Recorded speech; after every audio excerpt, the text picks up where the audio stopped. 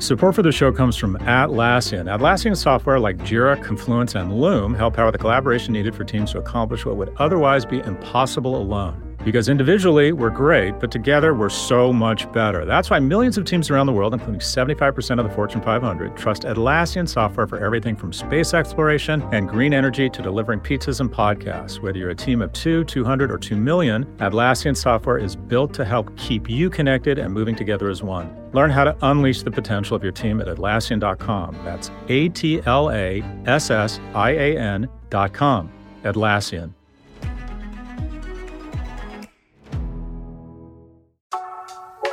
Support for Prop G comes from Anthropic. Incorporating AI into your business can be a delicate balance between speed and intelligence. That's why you might want to consider the Claude 3 family models from Anthropic for your enterprise AI.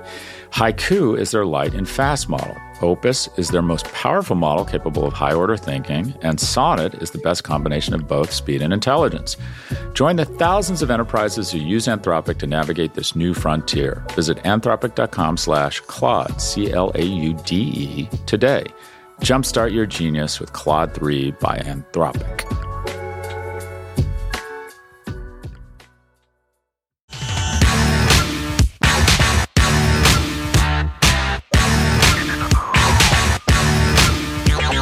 Welcome to the Prop G Pod's Office Hours. This is the part of the show where we answer your questions about business, big tech, entrepreneurship, and whatever else is on your mind. If you'd like to submit a question, please email a voice recording to officehours@propgmedia.com. Again, that's officehours@propgmedia.com. I have not heard or seen these questions. First question. Hi, Scott. This is Marcio from Portugal. I'm a tech executive at an e-commerce fashion company, and I'm a big fan of your podcast, content, and books. I find it really helpful and inspiring in many ways. The current economic context led fast fashion companies to focus more on profitability rather than sustainability. And since it has been hard for a brand to prove success on most circular business models, what are your thoughts on keeping compatibility between both fast fashion and sustainability? Is that even possible for a fast fashion company to succeed in circular business models? This is a tough one. Critics say that fast fashion apparel cannot be sustainable by its very nature. Fast fashion is inherently not sustainable because what it means is making a bunch of products super inexpensively, finding the lowest cost producer, which in itself is not, somewhat contrary to sustainability. And it's sort of disposable clothing that doesn't get recycled. So it's almost like saying, well, I want to be the first sustainable SUV manufacturer, but I have internal combustion engines. It's just, it's going to be a hard road to toe. And I'm not sure that it's up to them to be sustainable. I think they want to be good citizens, but I do think there should probably be regulation based on your emissions or your waste in the form of taxation that provides the capital to reinvest or gives tax credits to companies that are actually sustainable. People would argue, well, there's ESG or DEI rankings now. That's come under attack. The fast fashion industry is a significant contributor to the climate crisis, with it being responsible for as much as, get this, 10% of global carbon dioxide emissions. Did you know that? 10%? Greenwashing is an increasingly common practice among fast fashion companies. They claim they're sustainable without actually instituting sustainable practices. I would bet there's more money spent on communicating and saying we're sustainable than actual sustainability. In an anonymous survey conducted by the Harris Poll for Google Cloud, 68% or two-thirds of U.S. executives admitted their companies are guilty of greenwashing. Fast fashion, I don't know. It just feels to me, I don't think these companies are good for the planet. They've created a tremendous amount of shareholder value. I think the third wealthiest family in Europe are the families behind Zara. And you can kind of understand how, well, young people deserve to want to have interesting, fashionable clothing at a decent price. I think it comes down to, over time, matching externalities to the taxes and economic interests of companies. I don't think, if we're waiting for companies, CEOs, better angels to show up, don't hold your breath. And that is, most of it is virtue signaling. Some companies put sustainability at the center of their brand, but most do it mostly to kind of distract, right? To pretend they're doing something they're not. Most of it's bullshit. So if you want a more sustainable fashion industry, you're just going to need regulation. And that is, you're going to need to tax apparel manufacturers and retailers who are just disproportionately fucking up the environment. Just the same way I think we should tax aviation fuel, because the amount of carbon being expectorated into the air by people who fly private is 10 times what the emissions of somebody who flies commercial. So the whole point of regulation is to bring externalities in line with the cost, such that we can take that additional tax revenue and promote or invest in more sustainable technologies. So, for example, in the case of aviation, I think the government should be spending a lot of money on R&D and sustainable jet fuels, such that flying to home to see your family doesn't spew all the shit into the air. And I think the same is true for fast fashion. I think that we should be figuring out ways to tax the companies that are biggest offenders and then use that money for government-funded R&D that creates more sustainable products, if you will. But the notion of trying, hoping these companies will become more sustainable on their own, and we talk about it a lot, I'm cynical. I've been on a bunch of boards, and at the end of the day, most boards make the decision to do whatever is going to move the share price up.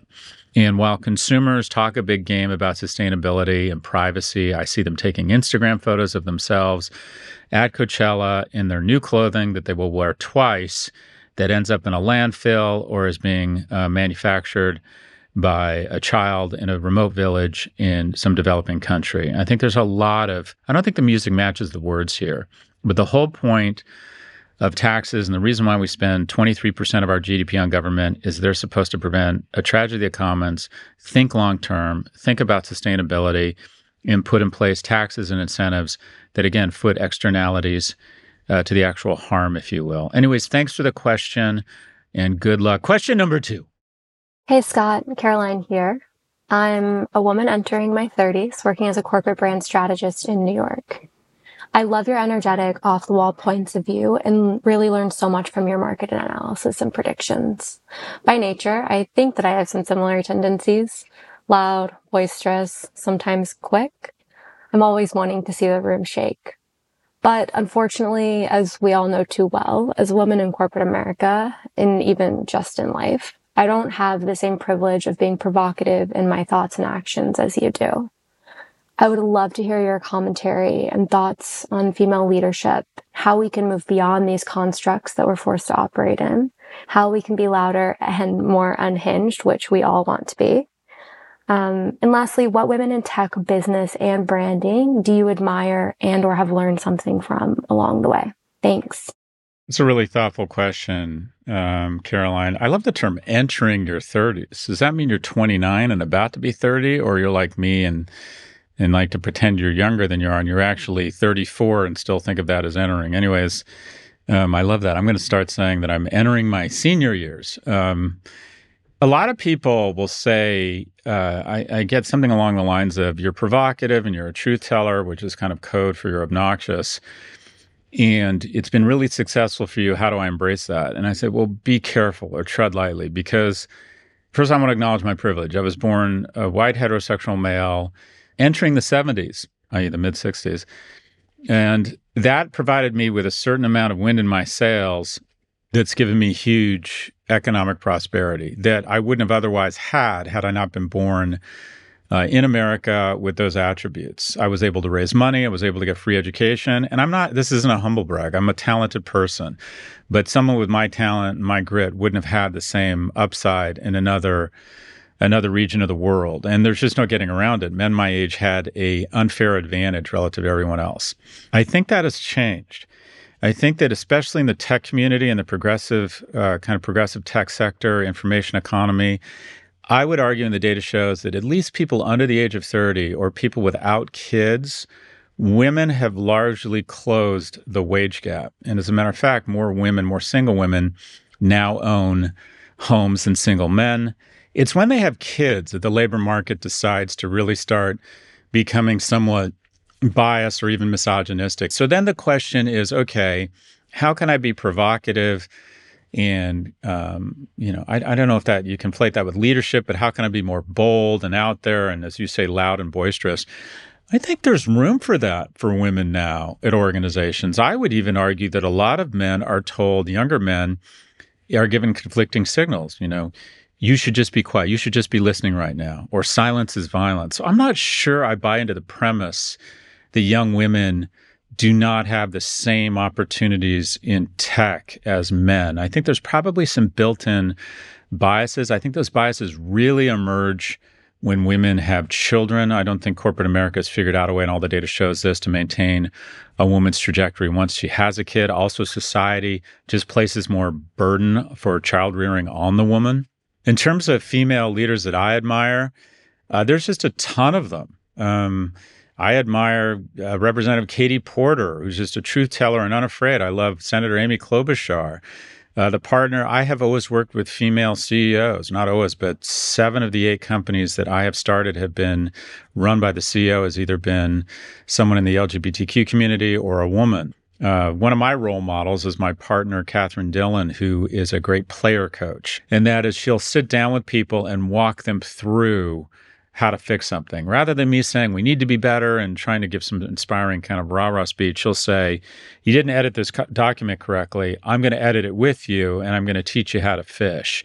I'm not sure I buy into your premise that you can't be as provocative as the men at your age and in a progressive organization. What I would say is to tread lightly, because I have economic security and I can say these things. I wrote a piece on the Writers Guild of America, and so many people in the Writers Guild, there's 11,000 of them. I think 10,000 of them came from me on Twitter. That could potentially be a threat to my career. I've said some very provocative things about people in tech who have called my dean at NYU. By the way, being right isn't enough. You have to be effective. And to be effective, you have to be politically astute and realize that sometimes you need to tread lightly. So, one, I would be careful and thoughtful. If it's being provocative about your work, I get that. And check in with people. I always surround myself with people who are willing to push back and say, Scott, you're being unnecessarily profane. It doesn't add anything to this piece. Or do you really want to say that? You sound more angry than thoughtful here. And I have a lot of people that save me from myself. So be provocative, be fearless, but also be mindful, be kind, and always make sure you have people around you who are willing to push back and go, the upside here just isn't worth the potential downside. Thanks so much for the thoughtful question. We have one quick break before our final question. Stay with us. Hey, it's Ryan Reynolds, and I'm here with Keith, co-star of my upcoming film, If, only in theaters May 17th. Do you want to tell people the big news? All right, I'll do it. Sign up now and you'll get unlimited for $15 a month and 6 months of Paramount Plus Essential Plan on us. MintMobile.com/switch. Upfront payment of $45 equivalent to $15 per month. Unlimited over 40 gigabytes per month. Face lower speeds. Videos at 480p. Active Mint customers by 531.24 get 6 months of Paramount Plus Essential Plan. Auto renews after 6 months. Offer ends May 31st, 2024. Separate Paramount Plus registration required. Terms and conditions apply if rated PG. Mom deserves the best, and there's no better place to shop for Mother's Day than Whole Foods Market. They're your destination for unbeatable savings. From premium gifts to show-stopping flowers and irresistible desserts. Start by saving 33% with Prime on all body care and candles. Then get a 15-stem bunch of tulips for just $9.99 each with Prime. Round out Mom's menu with festive rosé, irresistible berry chantilly cake, and more special treats. Come celebrate Mother's Day at Whole Foods Market. Welcome back. Question number 3. Hi, Scott. My name is Brad, and like you, I'm living in the UK as an American expat. My wife and I moved to the UK for her career in 2020, and while we spent the first year or so living through the lockdowns and isolation of COVID, we've enjoyed settling into life here. However, one of the biggest personal challenges for me has been trying to build a new network of male friends. I'm currently job hunting after completing my master's, so in the meantime, my wife has connected me with some of her coworkers, we've had good neighbors, and I found volunteer opportunities in the community to try and build connections. Yet, I feel like these relationships with both American and British men have struggled to develop into full-fledged friendships. Why is it so challenging for men to build new friendships with other men as we get older? I'm 35 years old and curious what your experience has been in trying to develop new male friendships as you've gotten older. Anything you found to be successful? Love all your work. Thanks. We're in what a lot of people would call a friendship recession, specifically American men. A survey conducted by the Survey Center on American Life in 2021 revealed that, get this, 15% or 1 in 7 men did not have a single friend. That is a 5-fold increase since 1990. That same survey found men were less likely than women to depend upon their friends for emotional support or to share their personal feelings. And the question is, why do men have a tougher time making friends, especially as they get older? The first is, I think, We're not on the context for friendship. I grew up playing sports. I was in a fraternity in college. I was constantly surrounded by other men in sort of unsupervised environments, if you will, where we're bouncing off of each other all the time in a very formative part of our lives. So we had the context and environments to establish friendships because we were constantly around each other. And then as you get older and you get a spouse and you get kids and you get work, you're not in as many contexts, if you will, with other men, not as many random opportunities to develop friendships. And also, I think as we get older, is this true? I've become more introverted. I have a tougher time making friends. Also, men are suspicious of one another. There's actually decent reason for that instinctually, and that is while our superpower is cooperation, for the 300,000 years that humans have been on this planet, or Homo sapiens, if you will, strange men were a threat to one another. We're also, at least in America, taught that affection or compliments toward another man mean you're gay, which was an insult when I was growing up. And finally, we become a little bit more progressive and a little bit less homophobic. Or two, that you would use affection or hugging as a means of that affection was an attempt to have sex with somebody. And also, we have this weird fucked up sense of masculinity where we see compliments as a zero-sum game, where if you are impressed by another man, somehow it diminishes how impressed you are. So I think there's a lot of reasons for it. It sounds to me like you're just going to get there on your own, that you're being thoughtful about it. You're putting yourself in positions where you'll have random encounters with other men, volunteer work. You sound like a thoughtful guy. I don't know, I don't have a killer app or solution other than to be open and accept invitations. This sounds ridiculous, but my wife sets up play dates for me. She'll literally find interesting couples or an interesting guy and say, you should get together with them. Also, I get a lot of introductions just by virtue of what I do.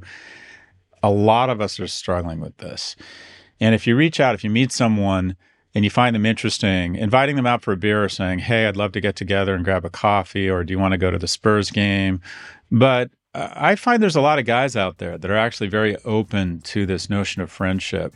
But my sense is, boss, you're going to be just fine. I want to say, I find, generally speaking, that the British are pretty friendly here. Thanks for the question. That's all for this episode. If you'd like to submit a question, please email a voice recording to officehours@propgmedia.com. Again, that's officehours@propgmedia.com.